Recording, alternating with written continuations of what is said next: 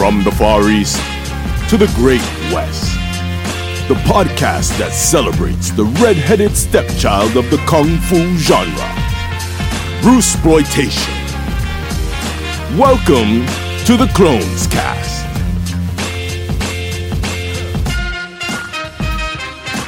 Here are your hosts, Michael and Matthew.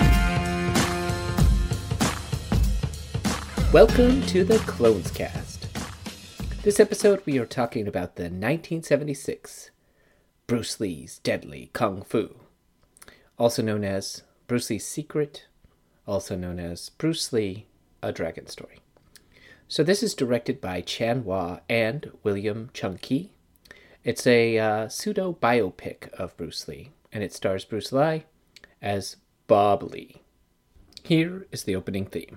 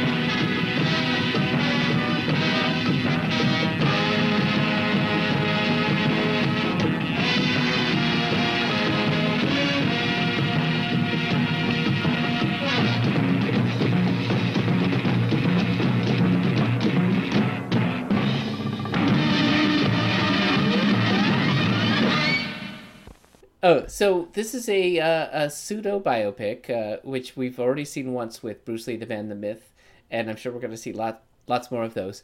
In looking this movie up, I saw multiple people saying, don't confuse it with Bruce Lee, A Dragon Story. Right. This is always the problem with these films. There are so many crisscrossing titles, and partly because there are times where in the U.S. it wasn't just like they just happened to name it the title of another film. In some cases, they actually thought that was the title. So they would go, oh, isn't this that movie that we had, last year? Bruce Lee Super Dragon. Well, let's just call it that. So, yeah. Yeah. And it's pre-internet, right? You could get away with ripping off, like, oh, you know what? A Dragon Story did pretty well. Well, and back then, it's like it was the best thing because, movies would only play in the theater for a week or two and they were gone. And so you could always just bring it back or, and somebody might go in thinking it was the same thing, but whatever brings them in, Yeah, enter the real dragon. The real dragon. Yeah. Is that what do you mean? You mean the real Bruce Lee or something called the real dragon? Oh, no, you just come up with whatever you want. That sounds like the real thing. Oh, I see. Yeah. Come up with, that's the way to do it. And they would. I talked to Mel Marin about that sometimes, and he was handling a lot of the U.S. releases of these films, and he would just sit around talking about the ways they'd come up with the titles for these films, and they were pretty funny. Yeah, that's awesome. So today, it's June the 29th is when we're recording this. I read today that it's so it's either the 4th year anniversary of the death of Jim Kelly, or it's been 4 years since he died, or it's his birthday and he's been dead 4 years. I didn't quite get that from the article, but hey, we miss you, Jim Kelly. Well, let's see. It actually wasn't 4 years ago. I was actually I think it was on the Enter the Dragon's 40th. That was just like 2 years ago, I think. And he was still alive, so it's probably his birthday, but it hasn't quite been 4 years. I don't think. Well, pretty close. Unless time is flying way too fast. I know. Which is possible. I know, man. It's nuts. Well, I want to ask you, just to start out, as we always do, what did you think of Bruce Lee's Deadly Kung Fu? Well, it's funny because I'm always careful with these movies because I sometimes get them, my nostalgia favoritism of them mixed up with what's actually a good movie or not. Right. This Bruce Lee's Deadly Kung Fu was one of those first Bruce Lee exploitation films I saw as a kid a fair amount, because when it came out, and it was playing in the theaters, and I did see it in the theaters twice, but it was also at the same time was getting released on TV. And it was actually on Showtime, and this was back when Showtime was, I don't think it had only been on for a few years at this point, but I remember they had it on there, and I managed to record it with a VHS player that my mom had, this archaic, monster of a machine. And I still to this day have that recording off of Showtime of Bruce Lee's Deadly Kung Fu. Oh, that's awesome. Yeah, so we'll get into it as we talk a little bit, but there are a number of reasons, especially later, that I like it even more so. But as a kid, one of the things that always stood out to me that I liked about it, as I was, at that time a budding martial artist, and I was training all the time and working out, and the kind of choreography that this particular film had is fairly sort of 1 step 2, 1 step 3, 1 step 4. There's almost like a sense of they're not trying to put it into realism. It's very choreographed, and so I could learn from watching this film, which I did. I would put it on and watch some of the moves, and then go and practice them. So, for that reason, as a kid, I really liked it. We'll talk about it a little bit more. But what did you think about it? Seeing it being that. As an adult, you got to see it for the first time. So as a first time, I have to say I really liked it. I liked the choreography. Choreography was awesome. I thought it had more like Bruceisms, which we'll talk more about. But the opening sequence, it was like straight out of Way of the Dragon. Even had which sequence? The opening restaurant sequence. Right. In this. Right. Yeah. It was like a complete ripoff. Which once I realized it was a biopic, I'm like, okay. I get it. Like, I recently heard somebody, and I don't know if it's really meant to be true, but somebody said Way of the Dragon was meant to be somewhat biographical. Have you heard that? Well, yeah. I mean, biographical, I think, in the sense that it was, I think Lee felt most connected to that character when he did it, because he had these times in his life, particularly when he came to America, where he was sort of the outcast, and so that's why in Way of the Dragon he goes to Italy and nobody understands him. He was incorporating a lot of his things that he went through, or a fair amount of his. Of course, he wasn't protecting a restaurant or anything like that, but all these elements about ordering soup and getting 10 bowls of it instead of that one. was the best scene. Yeah, which didn't end up in the American release the first time. If you never saw the American release, that scene.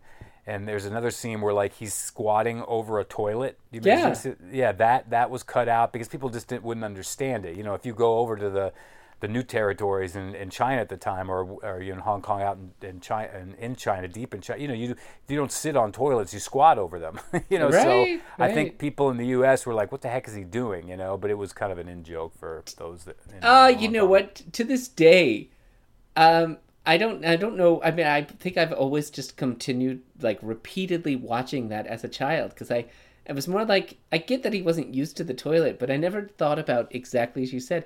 They're all squatting toilets, so why would you sit? Yeah, there you go. There you go. Yeah, it wasn't meant for me. So I thought it was great. I thought if I had any straight out of the gates complaint, it maybe had too much fighting, because it's kind of like the movie, it's got a few humor scenes, but for the most part, it's just battle royale. Well, yeah, and on that note, it's kind of interesting because one of the things about this film for me, well, not even for me per se, but it's just in general, is even though it's one of these biopics, it's also one of the few that's like a memoir. So in other words, the other films, pretty much, it's about Bruce Lee from the beginning of his life to the end of his life. And that's kind of the scope of Bruce Lee, the Man, the Myth, or, Dragon Dies, Dragon Lives, and et cetera, et cetera. Here it's sort of a specific period in his life. It's about him. I mean, granted, there's a big stretch with, how it's portrayed, but it's about, more or less, about one of the pivotal moments in his life, which was when he formed Jeet Kune Do out of Wing Chun, right. Which is pretty interesting, and that's one of the things about this film. We can talk a little bit more about it, where, because that comes up, this idea many of these filmmakers, one of the things I write about it in the book a lot is that there's interpretations of Bruce Lee. There's interpretations of how he was as a person, but also about his martial art, because that was kind of the crowning jewel of who he was, right? I mean, it's the fact that he was this badass at that time and he was freaking everybody out with his martial arts. So this movie, and some of them have different interpret that different ways. If you watch Bruce Lee, The Man, the Myth, there's a moment in halfway through the movie where all of a sudden just a narrator pipes in and goes, and at this point Bruce Lee invented Jeet Kune Do, and then that's it, right? It's just what happens. Yeah. In this film, they actually at least take the sort of lead up to it, how he gets beat in a fight with Wang Zhongli, and then he's got to sit and contemplate, and then finally, he flashes back, on his Wing Chun master teaching him, supposedly Ip Man, I guess, and teaching him, and then all of a sudden he goes, I got it, and now he's inventing Jeet Kune Do even though the montage that follows is really, just kind of arbitrary. He's punching a bag, he's kicking clay pots. I mean, it's fairly traditional. So it's kind of what they did in The Man, the Myth, that he overtrains. In that one, he's going crazy, he's electrocuting himself and stuff. But this one, with all the stupid kicking the clay pots, I was like, yes, it was so funny. Well, and again, that's kind of interesting because it's this hybrid idea here where they're going against classicalism in the sense that he's a Wing Chun teacher who's now about to, modernize his martial art, but the process he's doing it is by going into classical training. Right. I mean, those clay pots are full-on old school kung fu movies. Yeah. And so, then he obviously goes back and beats Huang Zhongli, and then what's interesting. Just on this note, before we go off of it, is that when he goes back to class, he starts this. Those who haven't seen the film, it's all about Bruce Lee, and we'll go back and cover this, starting a class and teaching the Westerners martial arts. And so remember, he goes in there and he's talking about Wing Chun, and everybody's applauding, oh, this is going to be great. But then when he comes in all of a sudden with this new concept of teaching Jeet Kune Do, they're all perplexed by it. And he says, it's the subordination of technique to instinctive response, and if you can grasp that, you're there. It's such a funny line, because they're like, huh? And if you know Bruce Lee's Jeet Kune Do, if you're aware of it, and what he was trying to do with his martial art, there's actually, you can read into what they're saying in this scene about Jeet Kune Do. That's actually pretty accurate. This thing where he throws the board at the guy and he reaches up and grabs it, and that was also displayed in Bruce Lee, The Man, the Myth. I mean, that was right out of a Bruce Lee playbook. It was all about Bruce Lee saying, hey, throw out the techniques. Don't drop. If I throw a board at you, you don't drop into a stance, do a ki and then grab the board. You just grab the board. You grab the watch or whatever it is I'm throwing at you. And so that's kind of what that sequence was trying to indicate. It's the subordination of technique to instinctive response, and if you can grasp that, you're there. That's Che Chun Dao.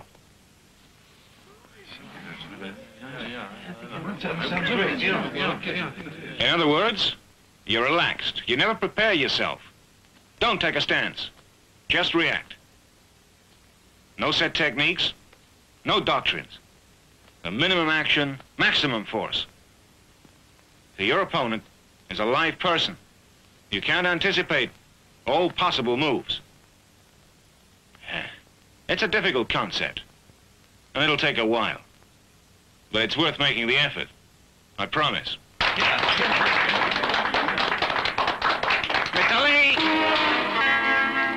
Hi.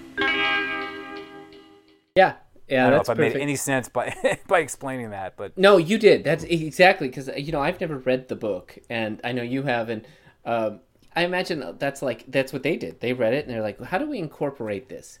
I know, and they did that. So you're right. All these guys, they become idiots overnight because he explains things a little bit differently. And I wanted to say, I thought it was really funny. Ip Man, all he really said is well, you never stop training, just keep training. And he was like, oh, that's the secret. Okay, well, then I'll just keep that's training. what I love about some of these earlier films, is because they're only now at this point getting bits and pieces of what Bruce Lee taught or what was going on in his life or what have you. And so they interpret them in these sort of archaic, I don't know, amateur ways sometimes in these films that now, as particularly if you follow Bruce Lee and you're interested in his martial art and you try to read into what they were trying to convey, it's pretty funny, you know. Yeah, for sure. And, we didn't know a lot about Ip Man, and I imagine, in that time, they're like, well, find somebody that knows Wing Chun. And they found him, and they're like, okay. So then, Bruce Lee and this guy, they're pretty much just doing, like, this basic, I imagine that's like Wing Chun 101, just kind of push, push, push. They're doing pushing hands, and Chi Sao, and that, which, again, this is part of the reason why the fans like Bruce Lee so much, is because he actually really studied Wing Chun, and he incorporates that into when he's usually playing Bruce Lee, which is a fairly authentic thing for him to do. And I think that's a reason why a lot of the fans kind of get into him, is because they're And he's cool as hell. I mean, we all know Bruce was the coolest guy in the world, but Bruce Lee, by far, is the coolest of the clones. He is... Well, and I can tell you that Bruce Lee had said very specifically to me when I met him in Taiwan, he was saying, look, I really wanted to convey who Bruce Lee was. I didn't want to imitate Bruce Lee, but I wanted to respect his martial art and his teachings and try and convey that to the audience. And he was also, a real actor. I mean, this guy really wanted to act. So it's like... He was really trying to not just put on a facial expression and shake his fist. He was trying to find ways of trying to be as human as he could while he was doing these films. And I think I think particularly by the time he's doing this movie, it showed a little bit more in his performance. So right, he still is I just saw this. It's an older interview, maybe like 5 or 6 years, but you can find it on YouTube, and it's just him talking about his past. And what I found so cool about it is he's still awesome. He still looks great, and he's really just kind of like, he's not mocking anything, or even, he's just talking about, this is what brought me here. I was a choreographer and I wanted to be an actor, and this is where I was from, and he seems like such a cool guy. Yeah, no, he is. And I actually have some footage. I was talking to him about Jeet Kune Do, and I just turned my camera on and just filmed him while he was talking. And he really has it. Like, he understands it. He was talking about, he was showing, like, he was demonstrating to me the difference between a Taekwondo kick and the way Bruce Lee had done it, which was a little bit more from like Kenpo than anything else. Wow. And he was going through it. So he actually really understands it. I mean, you can clearly see that. And he even teaches, when he teaches kids and adults today, because he does it more for like health purposes for people.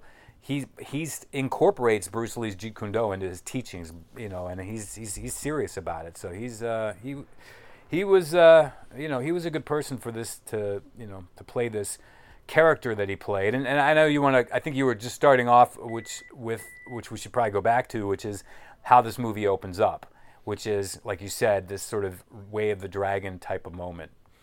Yeah, that was cool. In fact, I'll just actually, I want to stop. I want to know what your favorite scene is, because my favorite scene comes pretty early on, and I want to loop it around. So, what was your favorite scene? In this one, because of because just to me, and usually this is going to be the case. I just love the whole ending when he goes and does his Enter the Dragon bit with all the fighters. He goes out there and he fights all these guys in karate gis.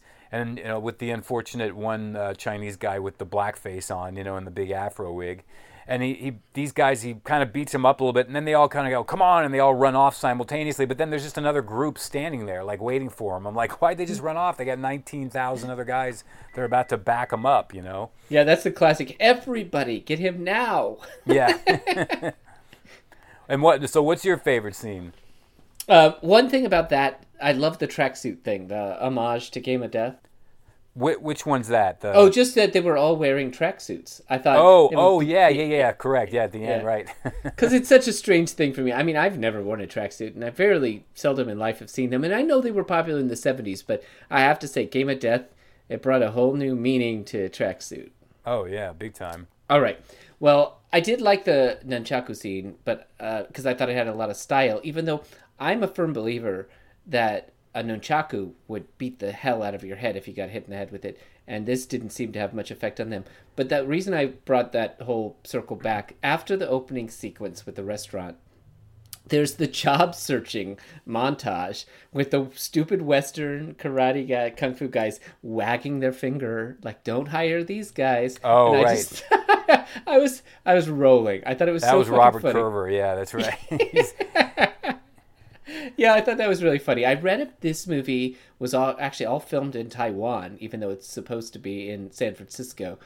And, like the bungalows and stuff, I guess, are a former U.S. military complex or something. Mm-hmm. Yeah, so I just thought that was really funny. This whole, like, we're in San Francisco and there are these Americans and yeah, I thought that was great. Yeah, and it's interesting, it was shot in Taiwan, and Roy Horan, who plays like 2 or 3 roles in this film, he said the reason he took the job was because they were paying 1,000, Taiwan dollars at the time for a day, and he was like, well, if I take this job, I can stay in Taiwan a little longer, because that's what he really wanted to do, was stay in Taiwan. So and then when they came back to him, he said 2 days later they came back to him and they said, well, we want you to be on the movie again. He goes, but you already killed me off. He goes, well, I'll just put a wig on you and we'll bring you back. And so he just kept coming back and doing more work on the film so he could make more money to stay in Taiwan. Oh, that's great. I feel like you line these up for me because this is my third Roy Horan film. Oh, that's right. Yeah, The Tower of Death. That's right. You saw that before, right? Yeah. And there was another one too, because now I'm familiar. Like right when I saw him, I'm like, oh, I know that man. Yeah. This was where he started. This was his first one, actually. So this was the beginning of his illustrious career. Here is Roy Horan on Bruce Lee.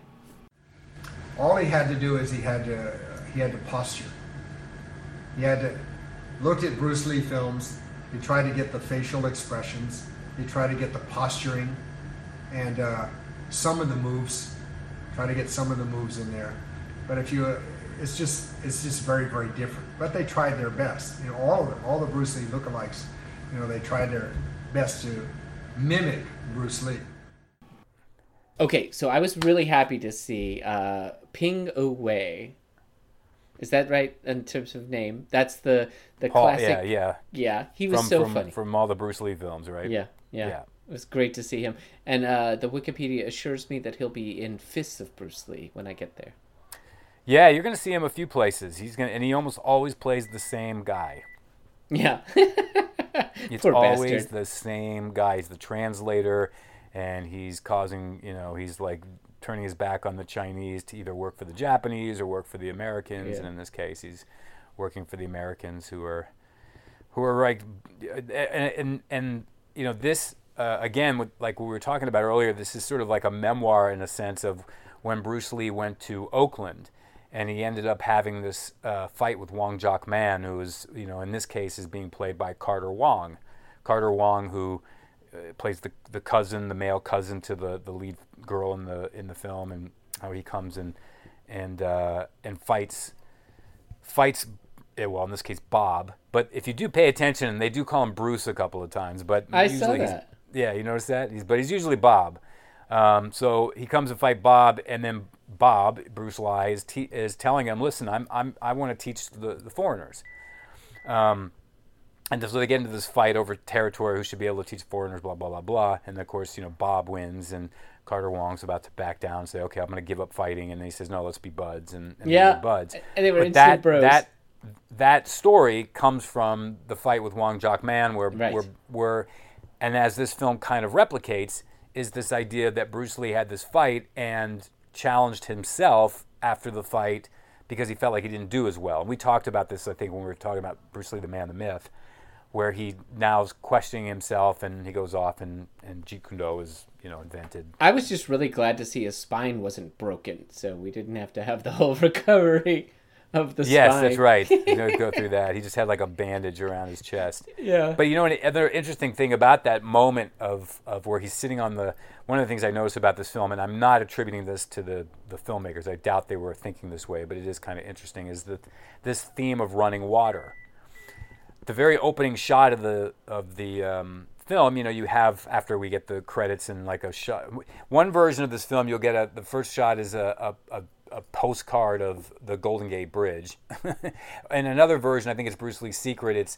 It's a tracking shot down a city street. So you're gonna get, which depends on which version you watch. But after that, it's a close-up of a faucet that's in the restaurant, and you see running water. Well, this theme of water comes up a couple of times in the film, and where it pays off is in the movie where he's sitting on the water side with his stick, and he's moving it through the water, and then that's where he goes, oh, I got it. Well, that was taken again from Bruce Lee's life, because Bruce Lee attributed a moment in his own life when he was sitting in a boat and he punched the water, and he realized how the water wraps around his hand, and then when he pulls his fist out, it comes right back, and he used that analogy a lot, about water being a metaphor for martial arts. It's his most classic quote, right? Yeah, so that these are the little bits and pieces that did get borrowed from Bruce Lee's real life that found their way into their slightly skewed narrative. All right, with the river scene, I feel like that was completely taken from Fist of Fury. Again, that's what I mean, and you can find those hybrid moments, because you're right, when he's sitting on the edge of the river right before he goes off and throws his bag in the river. Totally, that's 100% right. But I'm saying you can tell it's been borrowed from several different sources.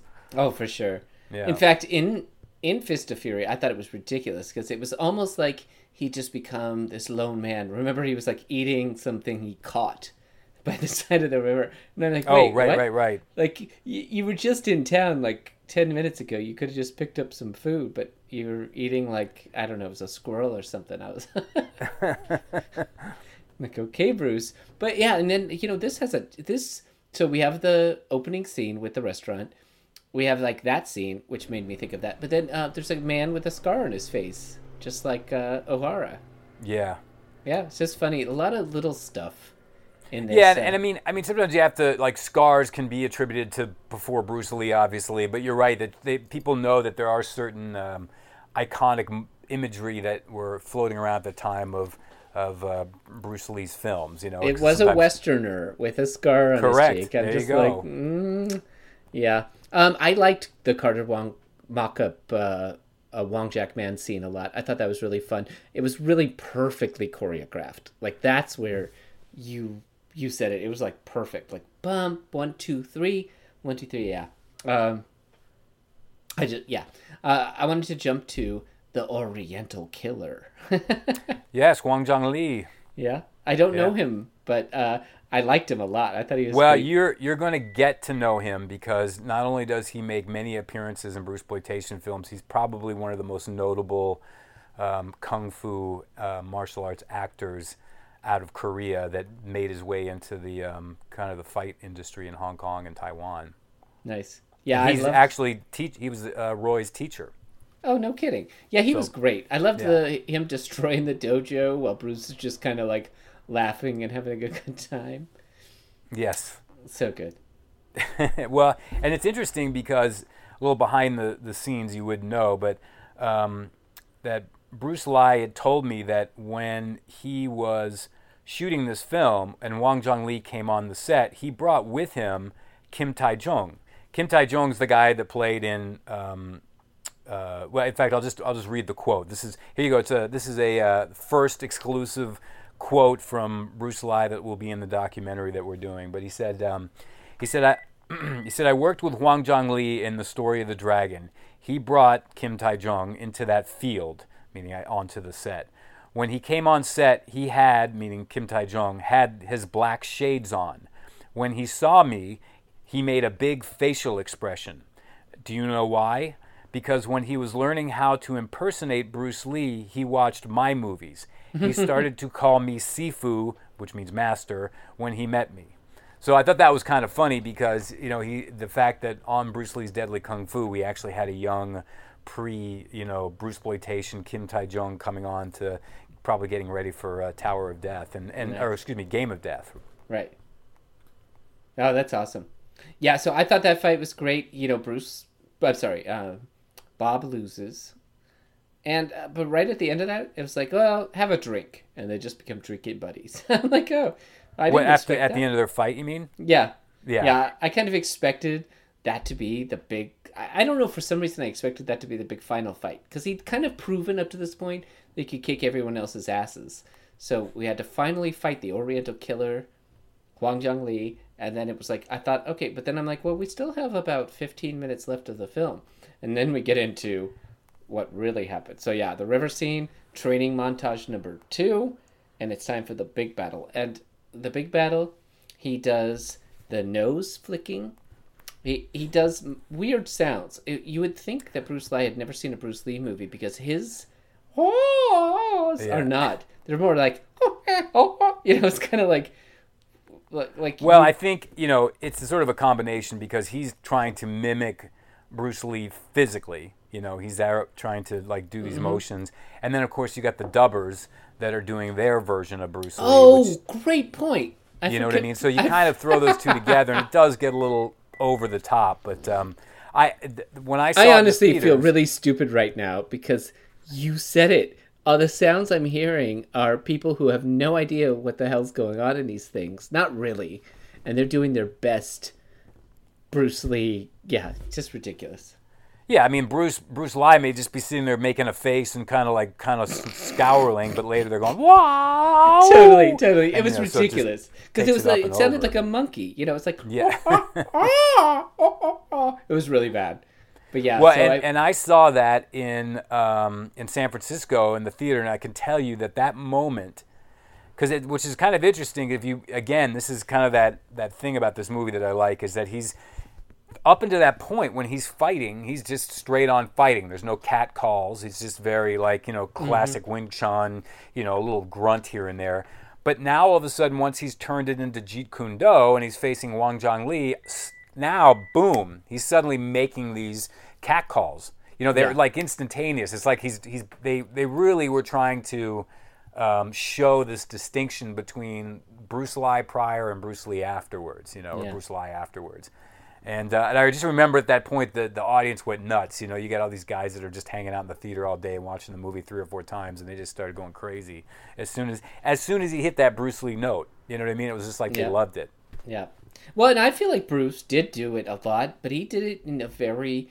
It was measured enough that we loved it. I mean, I've made that sound many times while punching people.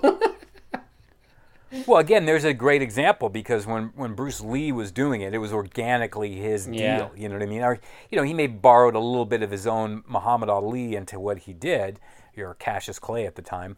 But it's, now you have these guys that are imitating him. So what they're doing is no longer looking organic. It's just, it sort of sticks out now, Yeah. No, for sure. So I want to ask you something about boxing. You probably know. The thing that Bruce Lee did, I feel like, I don't know, maybe, I don't know when he first did it, but it's the kind of boxing skipping thing where you're jumping foot to foot. Does that have a name, first off? Wait, what do you mean in this film he was doing it? Well, he did it in this film, but also in Way of the Dragon, that was the classic scene with him and Chuck Norris that, he was fighting kind of traditionally. And right, and that, again, that's kind of his idea that he's, Way of the Dragon, that moment was, when he's fighting Chuck Norris, he was trying to tell in that fight scene how he's fighting Chuck Norris, in a sense, the way Chuck Norris wanted to be fought, in this sort of classic battle of martial artists.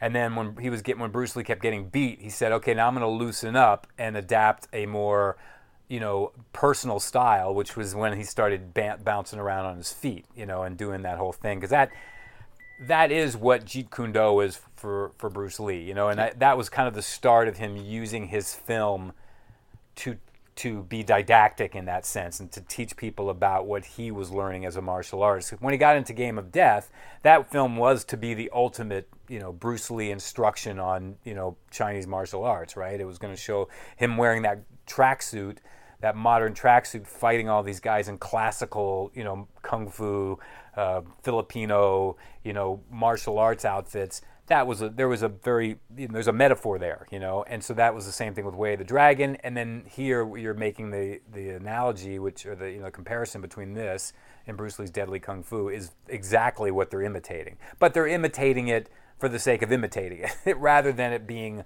a real organic story they're trying to tell. No, I'm with you. And it was actually one of my favorite scenes, maybe historically.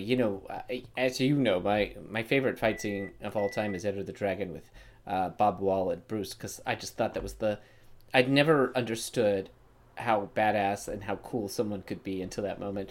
But that scene with Chuck Norris, because I loved Chuck at that time, and I was a young kid, so I had watched The Octagon and Good Guys Wear Black and all this stuff, but I loved that he changed his style. Exactly. Like, I love that he adapted, and I thought it was the most clever thing to do, like this boxing stance, this kind of you don't know where my feet are, so you can't watch where my feet are, because that's always been like the common trope. Like, here's your foot, so I'm gonna punch you in the face because I know how long it's going to take for your foot to get from there to my face, so I'm not going to let it happen.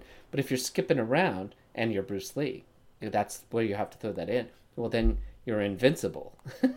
Right. Well, yeah. I mean, there's no doubt that was he was actually a big student of Jack Dempsey, and Jack Dempsey had a real interesting book that he wrote called Championship Boxing that Bruce Lee used to have in his library, and if you go back and look that book up, and I know they've done some reprints of it, since then, but it's interesting to see his fighting style and what you can see where Bruce Lee pulled things from that book. There's like photos, for instance, at the time where punching, the classical punch was a horizontal fist, where your palms down and you're throwing your knuckles out. That's kind of was like the typical punch.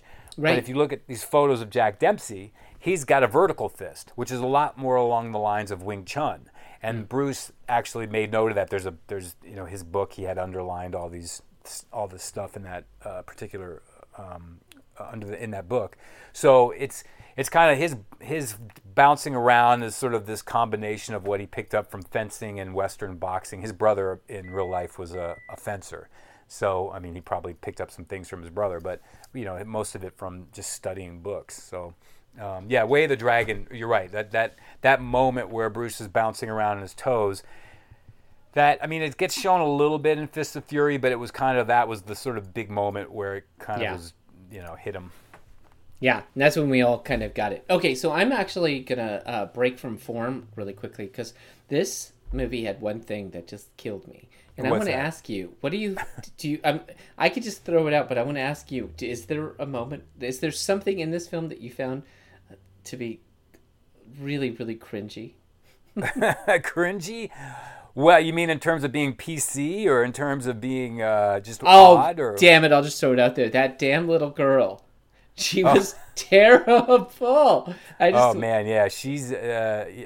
I couldn't. I remember as a kid, I couldn't tell if it was a girl or a boy, but it was just because of the voice, Right. When I first saw her in the car, I thought she was an adult, and then in the beginning, yeah. She's like yelling at him, "Yeah, you lazy bastards," and all this stuff, and I'm like, "What the fuck is wrong with this person?" And then I realized, oh shit, it's a kid, and kids in movies never a good thing, but in this in particular, she was terrible. She was just freaking terrible. Yeah, she was. She was pretty annoying, and it's sort of funny because it was like one of those. Even the girl, the lead girl in the film, she kind of came off annoying right in the very beginning too, and it's just sort of, and then all of a sudden they're redeemed by you just love them and they're the best friends. But I was kind of like, I'd be pissed at these guys for a while. Right. Get back to work, you stupid. Oh no. Anyway, I had to throw that out there because I did like the scene where she beat up Ping Ho Wei, but. Other than that, I was like, "Come on, come on, damn it!" She was. It was too much. There's another moment in the film that's interesting. This is supposed to be, roughly and in all senses, a film about Bruce Lee. But did you notice in the sequence when they were in the apartment together? And he's punching on the bag, and then the landlord chasing him out the window. Did you notice what was on the wall of the apartment? It was a Bruce Lee poster. That's right. Yeah. So here's Bruce Lee, supposedly before he's Bruce Lee, and there's a poster of the Big Boss up on. It was the Big Boss. That's so funny. Yeah, it is pretty funny. All right. Well, give me your final thoughts. I'll tell you. What I love about this film is, like we talked about, is that it is. It's like one of the few memoirs of Bruce Lee and Bruce Lee exploitation films. It deals with basically him coming to America, wanting to teach martial arts which, by the way, it kind of is at first sort of presented in sort of a altruistic humanitarian way. I want to teach, the foreigners. But at the end, he has this admission to the bad guy. Remember, he says, I want to show the white people that we aren't going to be pushed around, So it's sort of like, in the end, it kind of comes back to being a slightly more selfish, nationalistic reason for doing it. But what I like about the film is that it focuses on his development of Jeet Kune Do in many ways, which some of the other films just sort of bypass or do in other weird little ways. But for that reason, I think it stands out. And I also like that it's a fight movie. Like you said, in some ways that can be its Achilles heel because there's so many fights. But nobody dies.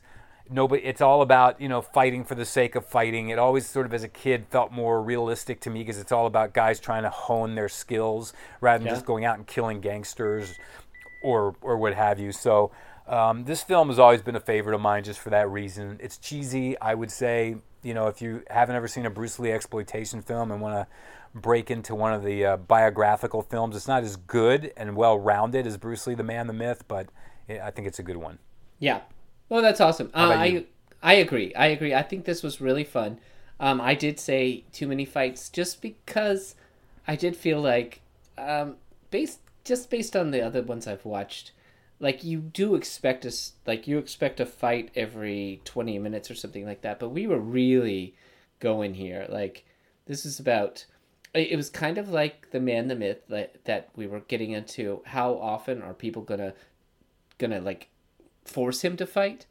But then, the Carter Wong, if you didn't know the Carter Wong was like the Wong Jack Man scene, you'd be like, wait, this dude that was just like friends like 20 minutes ago, like I'm going back to 1974 and I'm like, wait, why is the cousin now fighting him? And like the guys that were writing this knew what was going on, but I feel like if you were just watching it, which I did, I just watched it and I saw, but I'm also like, come on, you guys don't need to fight. And then, like you said, it instantly best friends and lots of stuff like that. And I thought that my final fight was actually going to be with Huang Zhengli, and then it wasn't. And then it was actually what you said. It was like, okay, all these crazy tracksuit warriors, and it was a ton of them, nunchakus, they all, let's run away. And then more come, and oh my God, like it was nonstop battle. So I wouldn't normally complain because I love a good fight scene, but I felt like maybe there just wasn't enough of what we were really talking about. And I would say I didn't notice until you said it a moment ago, but the whole idea that he turns from, I just want people to understand Kung Fu to, goddamn these Westerners, and I need to show them that Chinese is the best kind of boxing or whatever. Yeah, I don't know. Well, again, like I said, when you start to understand Bruce Lee's life and then kind of approach the film from that vantage point, it is kind of interesting to see these little bits and pieces they pulled from him. And I do want to say one thing, and I was going to say it earlier and I didn't, but you have seen Wang Zhongli before. Oh, which one? He was the bad guy in Tower of Death.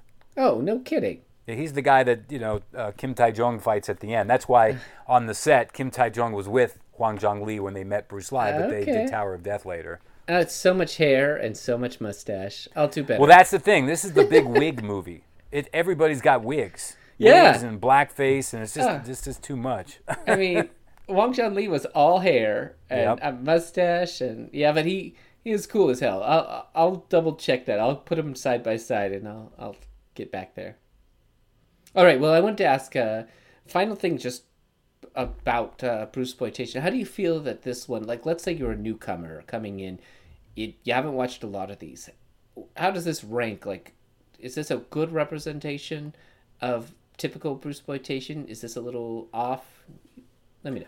Well, it's where I would say it's great, and on the Bruceploitation meter is it's loaded with all of these elements that I always, when I talk about Bruceploitation, it's always finding what they took from Bruce Lee's life and utilized it in these films. What can we push to reflect Bruce Lee, or to encourage the Bruce Lee fans to come go, oh yeah, that's our, I know that's true. And I think this film does that quite a bit. And like I said, if you're looking for one that doesn't take Bruce Lee into some weird adventure that's such a stretch for your imagination, This one does that as well because, like I said, nobody's dying. It's just guys fighting. It's an expanded universe of Bruce Lee and Wong Jock Man in Oakland having their fight and taking it beyond. So I'd say it's a great one to watch. You get a lot of, like you said, a lot of the Bruce Lee imitation footwork towards the end. I mean, it's not in the beginning, but it comes more towards the end. And so yeah, I would throw it at you to watch. I think, like I said, not as good of a film as Bruce Lee, the Man, the Myth, but definitely close by. Very nice. I'd also just throw out, it goes to show that ceramic jugs are weak as fuck. What is? ceramic jugs. They just. Oh yeah, they're the best. Yeah, that's old school right there, man. They're so easy to beat up, and All right, so anything new in the DVD area? No, again, it's I've been kind of on the lookout because there's been a couple of distribution companies that have been putting out some kung fu films lately, and since I've been looking myself along with my producers trying to find some of these films to release, I've been finding there are other people out there scouting for prints. So I know there's going to be hopefully it'll last for a few years where we get a barrage of new 2K scans coming across, of some of these older films. Because like I said, ever since I came back from Taiwan and Hong Kong and seeing the state these movies are in, I realized that it's these movie collectors out there, these private collectors that have like taken these films and bought them at one time or another and have stored them in their basement that we've got to start getting to release them before they turn to vinegar and melt away. Because most of these films were done on this pre-color process where they all fade. There was mid to late 70s, there was another color process that was used for a lot of films that the colors wouldn't fade as much. But many of these films were made just prior to that, so you're getting a lot of these films that are like turning brown, or red. And so obviously you'd have to go through some extensive, restoration work to make them even look good or the way they did when they were released. If we get around to doing the Black Dragon's Revenge, we should invest and contribute to the new Blu-ray that came out recently and use that to watch. I like it. Well, sir, thank you as always, and until next time. Till next time, Matthew. And I'm sending you out to the closing sequence of Bruce Lee's Deadly Kung Fu.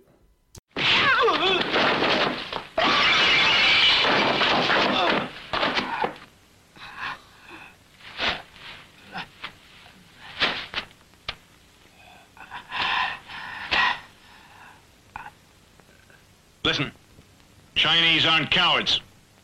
If you're not convinced, then try some more. What's more, Chinese believe in righteousness, so I'll spare you. Still, from now on, you better not bother me again.